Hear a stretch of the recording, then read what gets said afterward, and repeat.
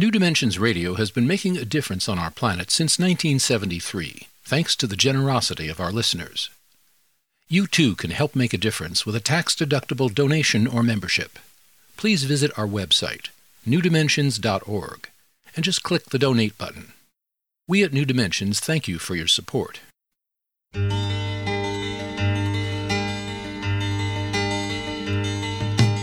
It is only through a change in human consciousness that the world will be transformed.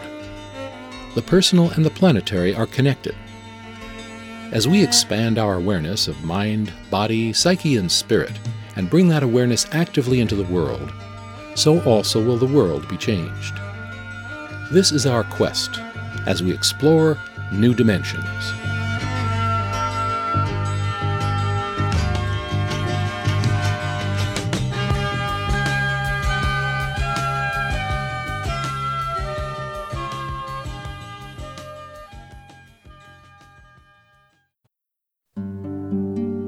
The family of caregivers of those who are cognitively impaired are our true unsung heroes. Often without respite nor compensation, they serve those who have Alzheimer's diagnosis and other forms of dementia. Alzheimer's can also have a component of early onset, but most diagnosis shows up as we get older. Research indicates that Americans are more afraid of getting Alzheimer's disease than they are of dying. And as our population ages, there's an ethical aspect to these cognitive illnesses that have been neglected in the United States.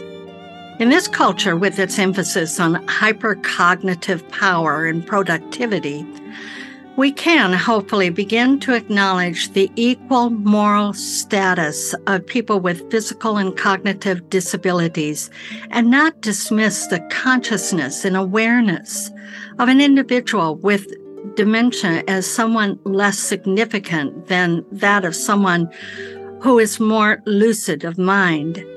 And we can better support those who support this growing population. Today, we'll be talking about how we may better meet the challenges of what our guest today, Dr. Stephen G. Post, calls deeply forgetful people. Dr. Stephen G. Post is among a handful of individuals awarded the National Distinguished Service Award from the National Alzheimer's Association. In 2001, he founded the Institute for Research on Unlimited Love, which researches and distributes knowledge on kindness, giving, and spirituality. Post served as co-chair of the United Nations Population Fund Conference on Spirituality and Global Transformation, and he's the director of the Center for Medical Humanities, Compassionate Care, and Bioethics at the Renaissance School of Medicine at Stony Brook University.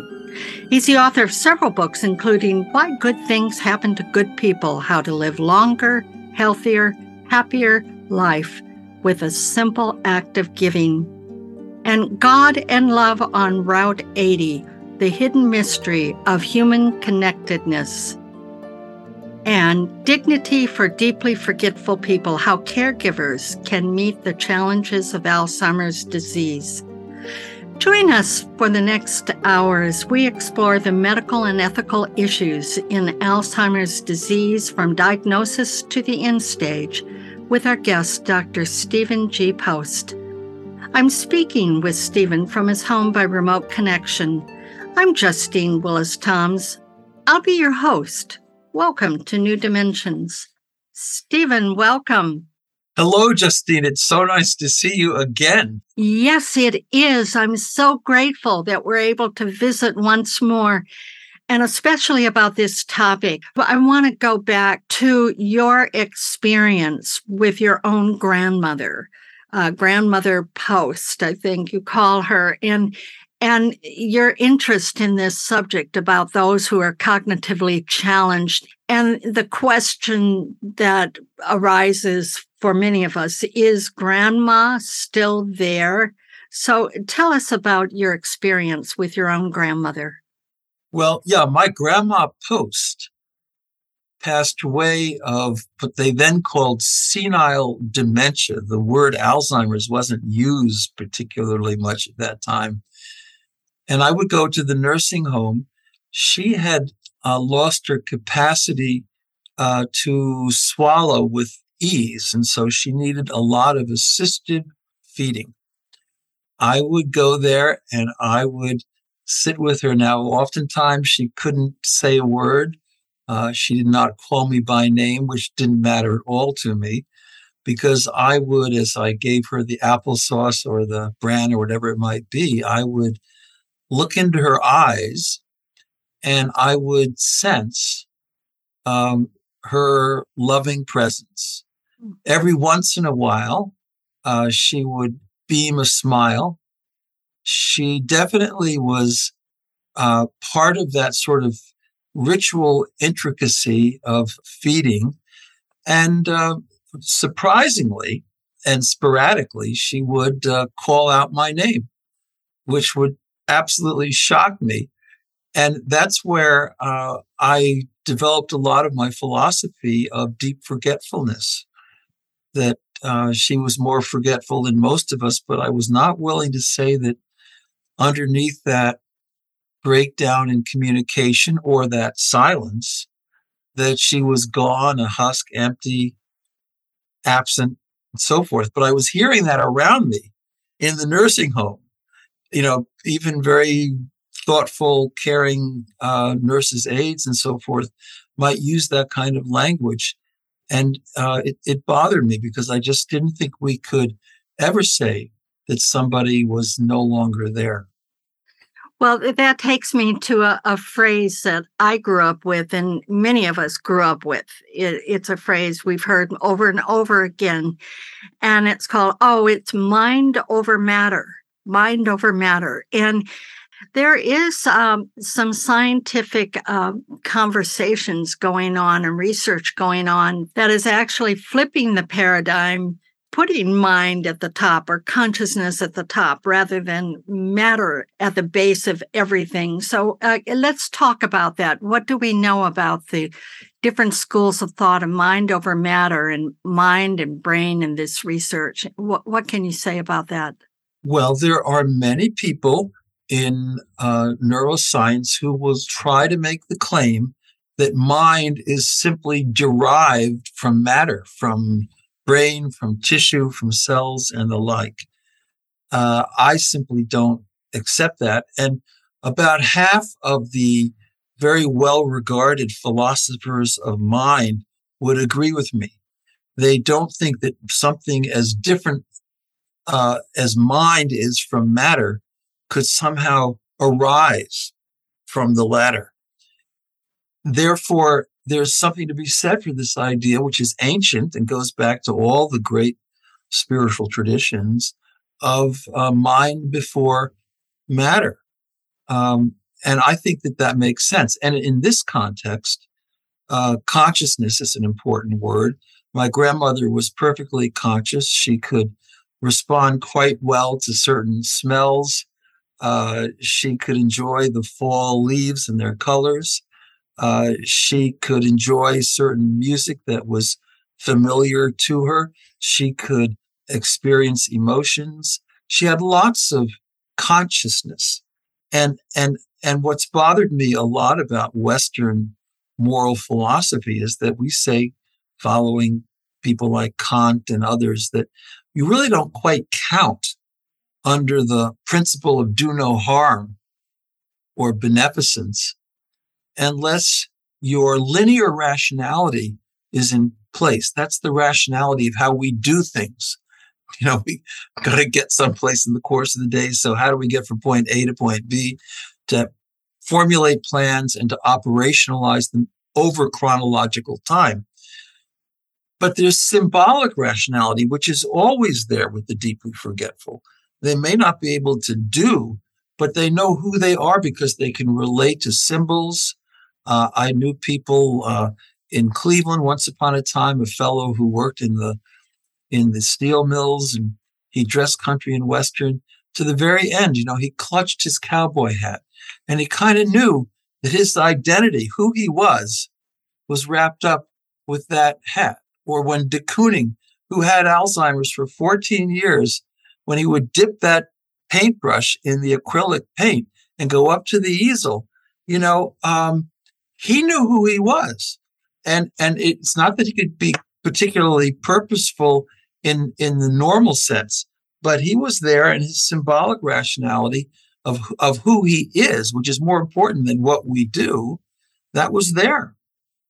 And I just want to say about de Kooning, his paintings, even today, when he had, Alzheimer's, which he was diagnosed with for many, many years, for over a decade, yes, his paintings sell for millions of dollars. That his expression of who he was continued on, and this takes us to where does memory, so that there's a kind of emotional memory or heart memory? What is memory, and where does it reside? Memory is still very, very controversial. It is hotly debated. There are whole different models of memory. It is the case that the brain can lay down certain kinds of habitual memories, but the memory of who we are, the narrative memory, the memory of the course of a lifetime that is just there in a millisecond to be drawn up as needed, that memory is not easily explained in terms of brain. And I cite quite a lot of science in the chapter on Is Grandma Still There, suggesting that, in fact, for some people, not just people like William James and Henri Bergson 100 years ago, but for people right now, good neuroscientists, it's more like, okay, you've got a computer on your desk, right? And your computer has a certain amount of memory within it. But the memory isn't all in the computer. A lot of the memory is now in the cloud, right? And so, this is the ancient spiritual traditions of memory, and there is a literature in this area. The Hindu tradition, certainly the Buddhist tradition of the Akashic memory. Somehow there's a memory, a record in the one mind, to use one of Larry Dossey's terms, the one mind that we're all participating in. Somehow that deeper form of memory is there. And it's not something that we can narrow down and put in some little part of a brain cell or whatever. It doesn't work that way. And no one's been able to show that this larger form of memory is containable in a brain. And I think some might describe this as some sort of quantum field of intelligence that's reciprocal and dynamic, and that we can tap into. That's what you're talking about in these Akashic records. I want to remind our listeners, I'm here with Dr. Stephen Post, and he's the author of Dignity for Deeply Forgetful People: How Caregivers Can Meet the Challenges of Alzheimer's Disease. And if you want to know more about his work, I encourage you to go to his website, StephenGPost.com. Or you can get there through the New Dimensions website, newdimensions.org. I'm Justine Willis-Toms. You're listening to New Dimensions.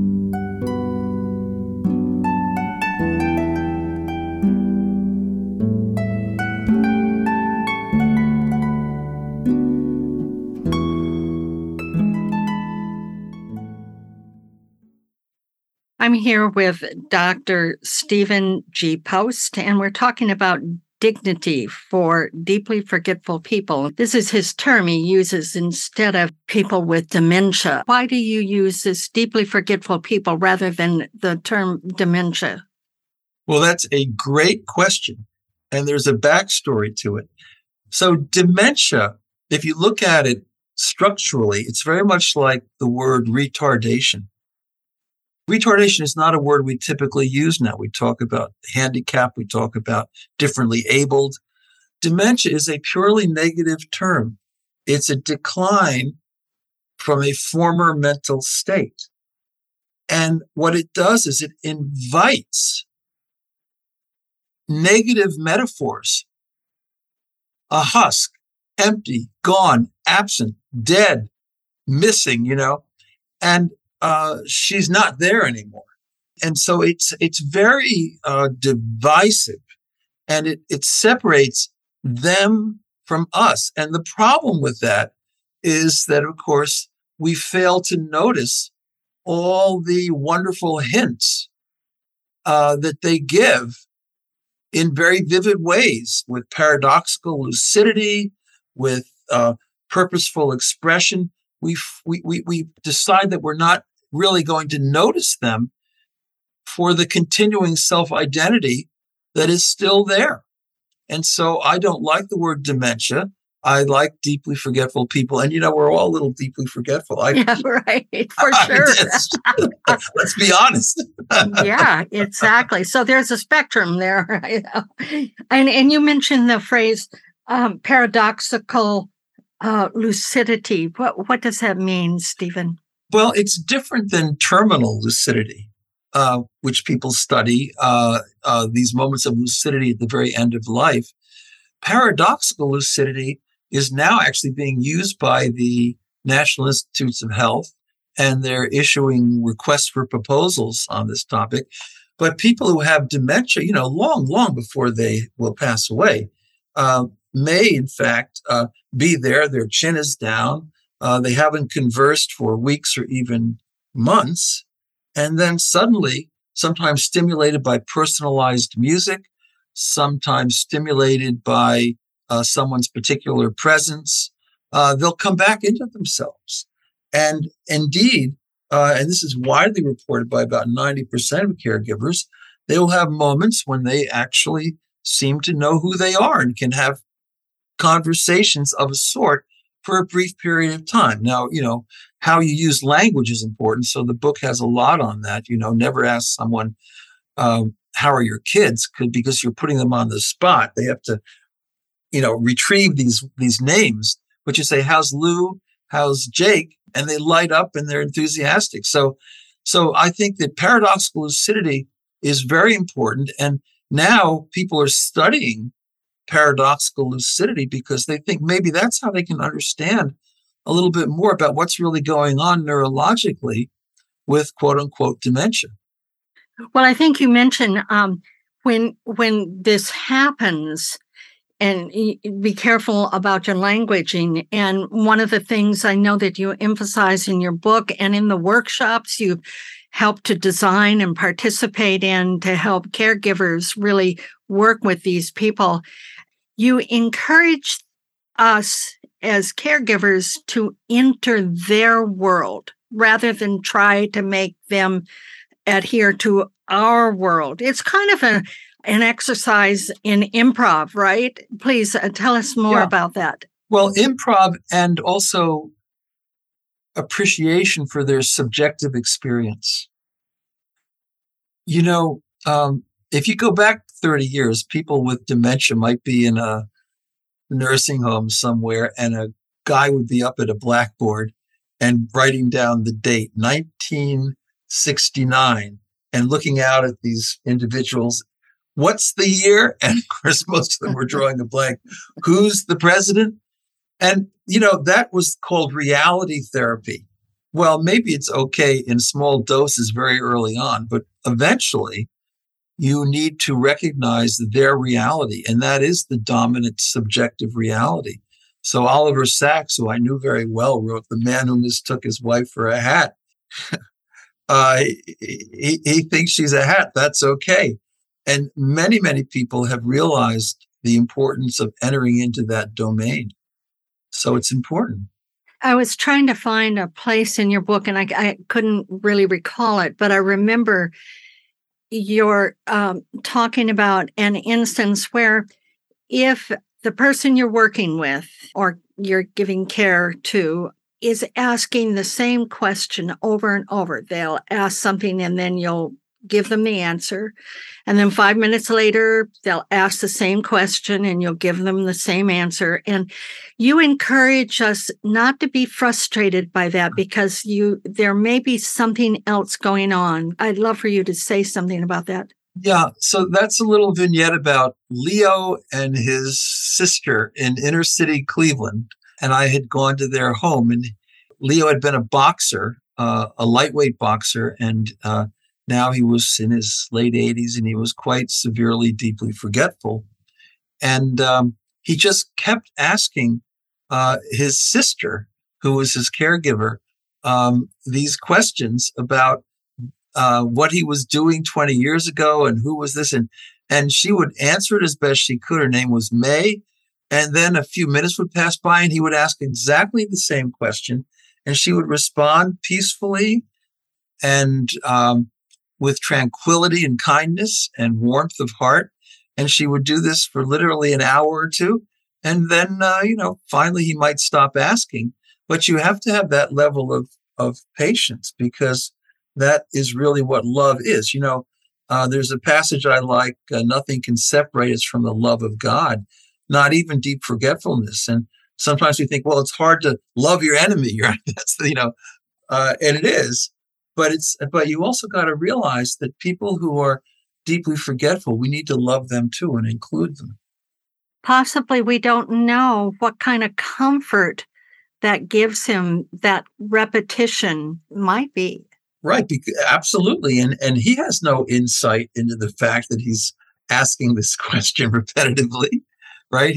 That's not something of his awareness. So why be abrasive about it? Right, exactly. And this is kind of offering comfort and dignity to the person, which reminds me, all right, the money spent. Let's talk about money spent on research of preventing Alzheimer's or diminishing the effects of Alzheimer's, a lot of pharmaceutical research going on. And you point out that we may need to shift our funding, so to speak. I'd love for you to speak about that and help us understand your thinking. Well, I'm a true believer in that statement. There are no great drugs out there, not even good drugs out there, for the treatment of Alzheimer's disease. There are some things that can be prescribed, but on a scale of 1 to 10, if, say, insulin is a good drug for diabetes, and it's pretty good, it might be a 9.5. It ain't perfect. But what we have for Alzheimer's is probably a 1 or even a less than 1. Now, if you do something like music and memory, if you provide people with an iPod and then they can play music that they relate to in their life journey, my goodness, there's a wonderful website from my neighbor here down the road, Dan Cohen, musicandmemory.org. You see these wonderful images of people who have really been kind of quiet and far removed, but you give them that music that they connect with and they'll get somatic, they'll start moving, they'll start singing. There's a wonderful memory disorders center in Brooklyn that I used to be on the board of, and they use Alzheimer's poets. They have people who, you'll bring in 20 or 30 people with their caregivers. They'll sit around a big room in these comfortable chairs, and they're not conversing at all. But you get someone who, with energy and vibe, like a kind of Robert Bly, who reads something that they identify with, like The Road Less Traveled. Believe it or not, 3/4, even 80%, 90% of them will chime in at least for a line or two, and they'll start getting somatic. And then after it's over, a certain percentage of them will actually, for at least a brief period of time, be able to converse. This is great for them. The cynics say it doesn't matter because they are not going to stay in that sort of modality, but actually they're better over the course of the day. They don't have to use so many medications for aggression and other behavioral difficulties. It cuts it down by about 50%. And also their caregivers are inspired because now they say, you know what? They're not gone. They're not a husk. They're just hidden. They're opaque, but they're there. And that's a beautiful thing. That's wonderful. So to really maybe put more funding into this kind of music therapy or art or even comfort dogs. Yeah, the dogs. So I helped invent that movement in Scotland. I was on the board of Alzheimer's in Stirling.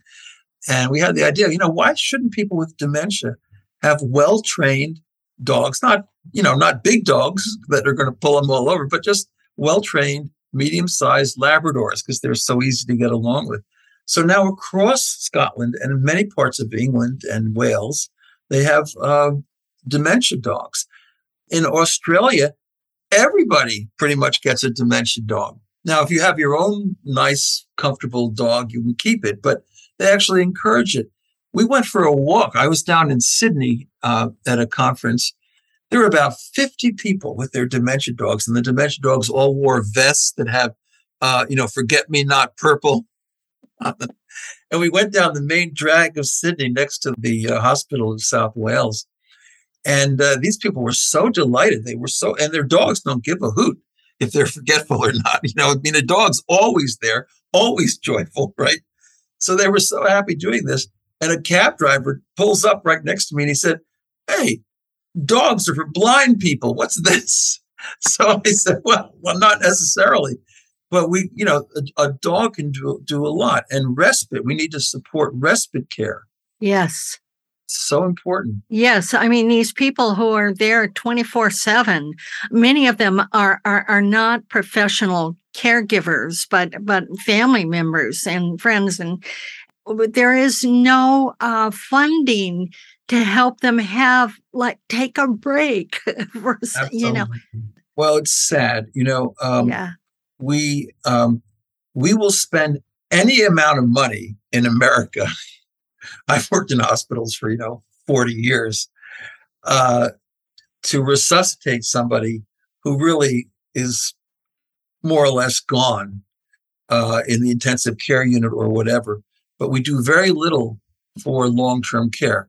And so people in America have to spend down into relative poverty, maybe $15,000 before they can qualify for any kind of state aid. That's a big problem. We'll talk more about that in just one moment. I'm here with Dr. Stephen G. Post, P-O-S-T, and he's the author of Dignity for Deeply Forgetful People, How Caregivers Can Meet the Challenges of Alzheimer's Disease.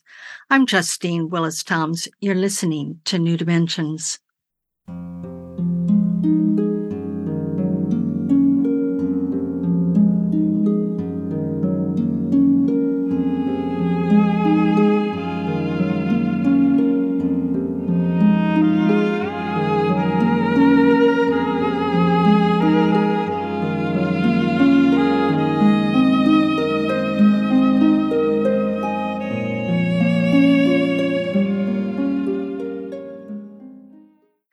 I'm here with Dr. Stephen Post, and we're talking about how we're willing to spend money on resuscitation of people and yet not really fund this kind of care that a growing population has need of.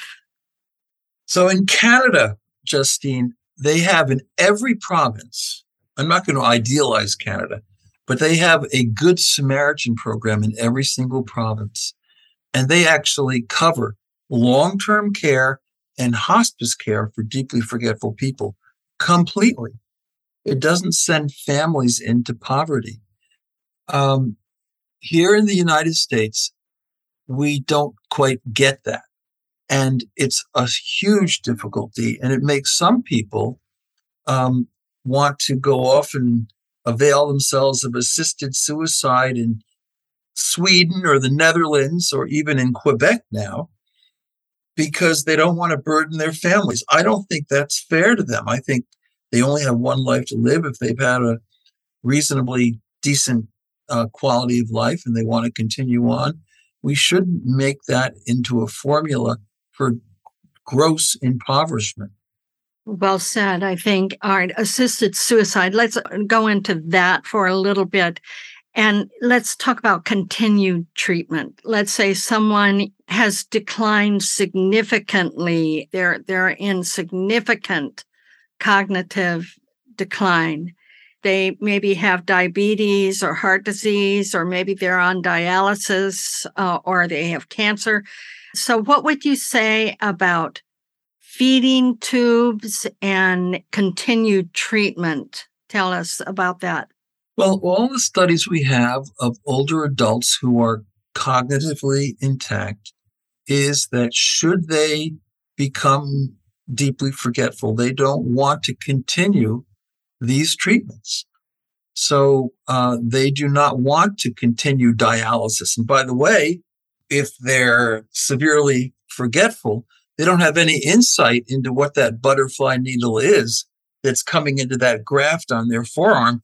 So for them, subjectively, it's probably something on the range of torture to assault, right? So you have to look at it. This is your question again, from their perspective. Even taking care of diabetes, if they have chronic cardiac difficulties, they may be wearing very complicated paraphernalia. It's very difficult. So why should we go ahead with that? Why should we, in fact, treat them aggressively for cancer? This is not to disrespect their lives, but to say, look, if someone is in this state and they cannot understand what's going on around them, you might as well give them the benefit of the doubt and entrust them to nature. That's what I believe. And the book argues that pretty strongly. In that, so far, you encourage people to actually document what is called a living will and someone they trust with the power of attorney. And we could do this at any age. And to know we can change it at any time. So it's not set in cement. So talk about living wills. Well, entrustment is really the way to go. So I like the idea of the durable power of attorney for healthcare, because a living will is a hard thing to manage. You can't anticipate everything that could possibly happen to you under these conditions. But, if you have deep forgetfulness, you're already connecting in a very enduring way with somebody who's there as your caregiver, who knows your values, who's kind of looking at life through your eyes. And so with the durable power of attorney, you're saying, I trust this person to make decisions for me. You don't have to try to anticipate everything because you can't. So I love those documents, and I'm a champion for them. And that, by the way, in some of them, you can indicate that you don't want artificial nutrition and hydration. And that's a whole nother topic, but I've written a lot of things about that. I don't believe in it. Let's go into that. Please tell us more about what your experience. My grandmother, Grandma Post, I go back to Grandma Post, assisted oral feeding. Now that was in the 1970s. They didn't have any feeding tubes for people. They could put something down someone's throat, but it would be uncomfortable. It would become infected. It was only in 1979 that two surgeons at Rainbow Babies and Children's Hospital at Case Western University Hospitals invented the feeding peg, a way to basically go in through the tummy, and it wasn't so invasive. But they did that for kids with blockages of their esophagus and feeding areas. And that made sense. It wasn't until 1985 that a feeding peg was introduced into a nursing home. And Americans who kind of go for the latest technology, they thought that was a great idea. It also was a moneymaker for the nursing homes because they got more reimbursement for this kind of complex care than they did for ordinary nursing care. They fired most of the people who knew how to do assisted oral feeding. There is a bit of an art to it. And it was really very unfortunate. Actually, the people who get the feeding pegs don't live any longer. They live less than the ones who are giving assisted oral feeding, because when they have that tube, first of all, they don't know what it is. They have no insight. So it's sticking out from their belly, and they'll pull it out, and then it has to be replaced. So they'll get tied down physically, and then they're sitting in their urine, and they're getting skin infections, and they're dying of infections. Or they're having aspiration pneumonia, because that stuff they float in through those tubes is not normal food. It's not the applesauce and so forth that I did with my grandmother. So they'll die of pneumonia. So it's not there's no great benefit to this. And it also deprives them of all the stimulation that they get from a decent tasting bit of food. And when you get really old, small gratifications count big time. A little applesauce on the tongue is big time, huh? It can, let's say you have somebody, a loved one in a care facility, and they're suggesting doing a peg feeding tube. Is there a way that you can say, no, we will not allow this? Yes, you can. The durable power of attorney in almost all states allows you to actually check a box. It doesn't give you lots of choices between A, B, and C because you're entrusting yourself. But even on those documents, you can check a box that says, no, I do not want artificial nutrition and hydration. And a lot of people check that box. It's hard for the adult children, though, Justine, because they're not looking at life. And there's a lot of literature around this. The spouse might be looking at life sort of, been there, done that. They're more retrospective. But with attachment, and, I've been calling mom whenever I want to for the last years, they don't want to let go. And so sometimes they'll wish for more aggressive treatment than is appropriate. So I became very well known in Cleveland for many years, talking thoughtfully and compassionately with adult children and saying, I realize your instincts here, but it's probably not a good idea to go with a feeding peg. And I convinced a lot of them. In fact, there was a front cover article on the Wall Street Journal about what I was doing there, and I was very happy with it. Well, if one has the power of attorney and says no feeding peg, what about a nursing facility that has already fired these people that are capable of giving nourishment by the mouth? Well, so that was a huge problem.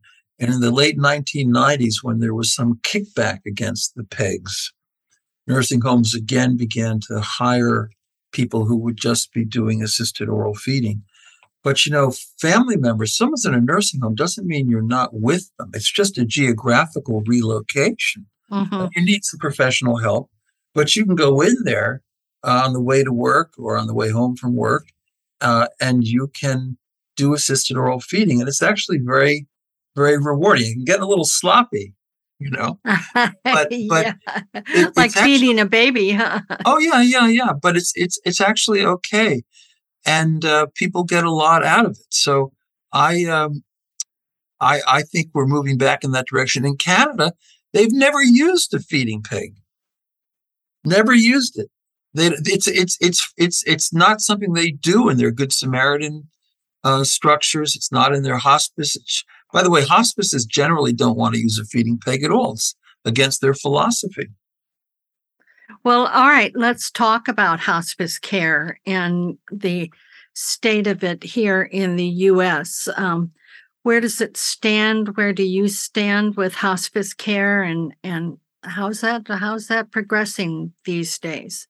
Pretty well. I strongly support hospice care for anybody who gets into the very advanced phase of deep forgetfulness. Hospice is a good place to be. There is a hospice benefit for individuals with dementia. It's a 6-month benefit, but then it can be repeated another 6 months or even another 6 months. So there's plenty of time. It is hard to say, well, an individual is going to die in 6 months. It's not like pancreatic cancer or ALS where you can make that judgment pretty clearly. So there's going to be some judgment calls going on. But people who have deep forgetfulness, they do very well in hospice. And I think that's what we should be doing. And that's where we should be putting our money. Right. I totally agree. We've done other programs on this, and it's kind of a palliative care situation. As you say, it doesn't mean you go into hospice. It means, okay, you're going to die. That's why we're doing this, because as you say, you can re-up it as need be. And it has a lot of support available in so many ways. I just want to go back to how we communicate with these people who are cognitively challenged, let's say. And part of it is our need to control things. And you're saying that we need to release that need for control and accept the reality of this cognitive decline. Any advice there? Well, language is important, and there are whole books written about the art of communication with people who are deeply forgetful. By the way, I recommend that every caregiver, at least once a day, just sit down and sing with their loved one.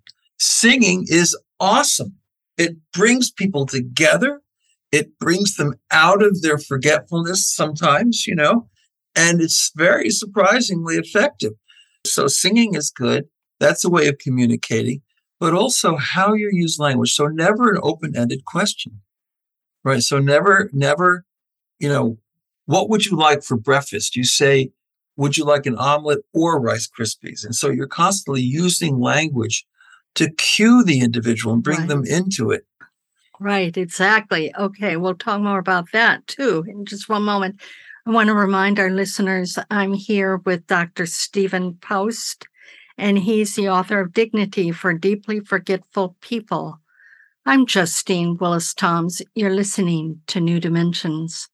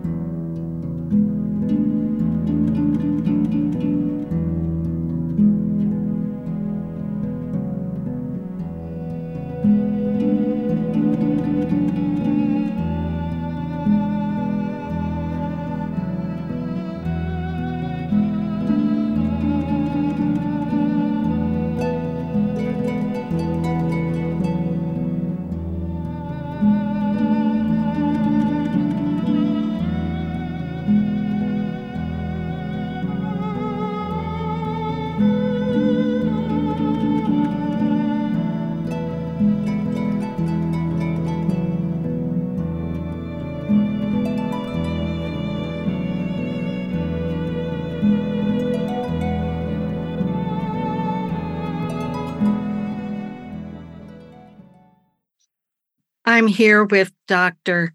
Stephen G. Post, P-O-S-T, and he's the author of Dignity for Deeply Forgetful People. And we're talking about languaging. And I know that there's something that you talk about yesing rather than knowing, N-O, in yes, Y-E-S, instead of N-O. So this is about languaging and how we speak to our loved ones. Yeah, my motto for any caregiver is this: never a no without a yes. Because people who are deeply forgetful are losing certain freedoms inevitably. It could be the freedom to drive, but it's never, no, you can't drive anymore. It's, you really need to stop driving because you're endangering other people. And if they can understand that, they typically respond pretty positively. But then you say, and guess what? We're going to make every effort to get you where you want to go. And that works miracles. So never a no without a yes. If people would just remember that rule, they would do fine. So many people here in America are more afraid of getting Alzheimer's than they are of dying. That's like huge fear in our consciousness. And you had asked this question of someone, and I think they responded, they said, well, if I knew that there was someone who understood this disease, this decline, and that person was my caretaker, I'd feel better about it. Any comment on that? Yeah, that's a very, very important point. When I was a grad student at the U of Chicago, I had two mentors. They were both psychiatrists, and they both had diagnoses of probable Alzheimer's disease. One of them had a wonderful family, lots of support, and he trusted them. So he lived about another 10 years. He did spend time in a nursing home, but people would visit him, and he did pretty well. Another one had no family at all, and he just thought, I can't trust the system. I'm probably going to die with a tube in every orifice, natural and unnatural. So sadly enough, I knew him well. He took those 40 Secanols and put a plastic bag over his head. And the next day I read about him in the Chicago Sun-Times. And so that's a real issue. I talk about in the book a street clown in San Francisco who had no one to look after him. And he done performances on the steps of the library for years and years and years. And here he is. And he actually didn't have a lot of money, but he bought an airplane ticket and he went to Switzerland to Dignitas, and he was euthanized, if you will. And I don't judge him for that. I mean, I'm not in favor of it. I don't advocate it. But look, I mean, who could he rely on? And I think that's something we have to think about. So there's a big movement going on now, focusing with live alones. It's not good language, but people who really live alone, what can we do for them when they don't have someone they can truly entrust? Absolutely. I have that. I live alone now. I don't have family near me. I have some colleagues and some friends that I've known for a long time. That's a concern. I mean, I have a legitimate concern. Who would I put as a power of attorney? Because I want that to be someone who's much younger than I am, who will survive me. I mean, I could turn it over to a good friend, but they may not live for it, to be able to assist me. So there are all these questions now. I'd like to know more about the live alone movement for my own edification, Stephen. Well, I will send you an email about this. But we're developing some position papers and some policies around this that make it a lot easier for individuals who are living alone to know that they can entrust themselves to individuals who really very preemptively work with them. But it's got to be a significant process, this is a dilemma because a lot of people don't have. Shall we say, nuclear families at this point in time. The culture has changed a lot, not to be judgmental about it in the least, but they'd rather, while they still have the capacity and can do something that's they feel is reliable, they'd rather go to one of these countries that allows this to happen, because we don't do it. In the North, I'm a Reed College guy, Portland, Oregon. Oregon, Washington. These states allow assisted suicide, but only if two doctors independently can judge that you're going to die within 6 months. Maybe they'll extend it a little bit. That means it's designed for people with liver cancer, with pancreas, that kind of thing. But it's not. But if you have dementia, you long ago lost your capacity to operationalize your plans. And so by the time two doctors could say, well, you're likely to die in 6 months, there's no way you can engage in assisted suicide. And so it's actually discriminatory. Again, I'm not advocating it. I'm really yes, I know these people, but I've never judged. And in the book, I actually talk about my being present in a few homes along Lake Erie, along the shores of Lake Erie, with some very thoughtful individuals who decided, they get together with their adult children, no grandchildren, thank heavens. I insisted on that, and I just was there to be a pastoral presence. I would, say a prayer for them or whatever, and they would be by the fireplace. They'd be playing a little Johann Sebastian Bach, and someone would bring in the chocolate milkshake with the secanols in it, and they give everybody a hug, and they swallow that down, and then 20 minutes, half an hour, they're peacefully at rest. It wasn't brutal. It wasn't difficult, and it's actually quite serene, I would have to say, especially if you got a nice view in the picture window of the waves of Lake Erie. Well, what you advocate most of all is treating people with this kind of cognitive decline or challenge with dignity. So I'd love for you to speak about that all people, no matter what their cognitive ability, should be afforded dignity. So say anything about that. So dignity to me means to hold a person in grace. And I tell the story in the book about a geriatric psychiatric hospital in Mount Vernon, Ohio. And I went there with Joe Foley, to whom the book is dedicated, a great neurologist. We went into this unit where they had a lot of people with Down syndrome. And when people have Down syndrome, by the time they hit 40, 45, they very typically have, on top of that, Alzheimer's disease. And so now they're seeing development in reverse, and it's quite challenging. There were wonderful caregivers there, and they turned out to be Hindus. They had a little community of Hindus there in the middle of Ohio. These were nursing aides, assistants, and a few doctors and nurses. And so Joe and I took them some of them to a pizza restaurant in Gambier, Ohio, where Kenyon College is, and it's the only restaurant there. And we just asked them, so you care so deeply and so meticulously and with such calmness, your very presence is clearly soothing to these individuals, and they can be sensitive. People who are deeply forgetful can be very emotionally sensitive.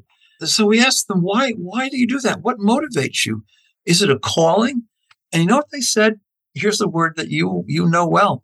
They said, namaste, which means I honor the divine in you as you honor the divine in me. So they believe that despite all of this neurological decline, every individual is still a point of light, to be very Ayurvedic about it.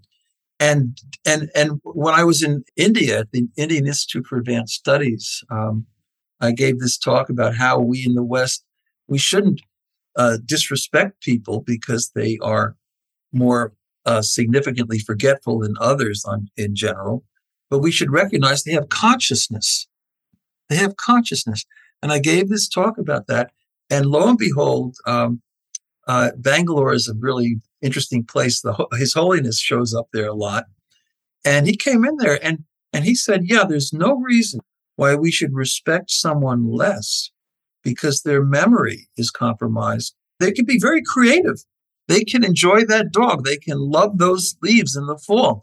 They can do like de Kooning did, 13 and a half years of artwork, which was actually, in my view, better than his earlier stuff, because his earlier stuff was so rough and tough. I don't do nothing for nothing, getting in fist fights in front of the Cafe Wa on Bleecker Street. But he gets demented. And you know what? He begins to look like Georgia O'Keeffe. It's like his kindness, his generosity was freed up, disinhibited from all these negative myths of our modern, individualistic, isolated, difficult world. Oh, wow. What a riff. I love it. I love it. Thank you. Oh, Stephen, thank you so much for being with us on New Dimensions today. You've opened our eyes and our ears and our hearts to this wave that we're experiencing and how we can do it better. Thank you so much for all of your work.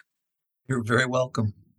I've been speaking with Stephen G. Post, and he's the author of Dignity for Deeply Forgetful People, How Caregivers Can Meet the Challenges of Alzheimer's Disease. We've been discussing those medical and ethical issues of those who might be cognitively in decline. So if you want to know more about his work, go to his website, StephenGPost.com. Or you can get there through the New Dimensions website, newdimensions.org. I'm Justine Willis-Toms. You've been listening to New Dimensions. This is program number 3768. New Dimensions Radio has been making a difference on our planet since 1973, thanks to the generosity of our listeners. You too can help make a difference with a tax-deductible donation or membership. Please visit our website, newdimensions.org, and just click the Donate button. You can also subscribe to our free weekly podcasts and find over 1,000 hours of audio dialogues in our searchable archive. New Dimensions is produced by New Dimensions Radio in Santa Rosa, California, USA. Our executive producer is Justine Willis-Toms. Our post-production editor is Lou Judson. For over 4 decades, New Dimensions has been producing weekly conversations at the leading edge. We sincerely thank all of you who have supported us by being members of Friends of New Dimensions, as well as members of our affiliate stations. My name is Dan Drayson. On behalf of everyone at New Dimensions, whose endeavors make this program possible, I'm wishing you well. New Dimensions Radio is an independent producer supported by listener contributions. To find out more about the program you've just heard, to subscribe to our free weekly newsletter and our New Dimensions and New Dimensions Cafe podcasts, and to access thousands of other programs in the New Dimensions archive, please visit our website, newdimensions.org. That's newdimensions.org. Or call us at 707-468-5215. That's 707-468-5215. Please join us next time as we explore New Dimensions.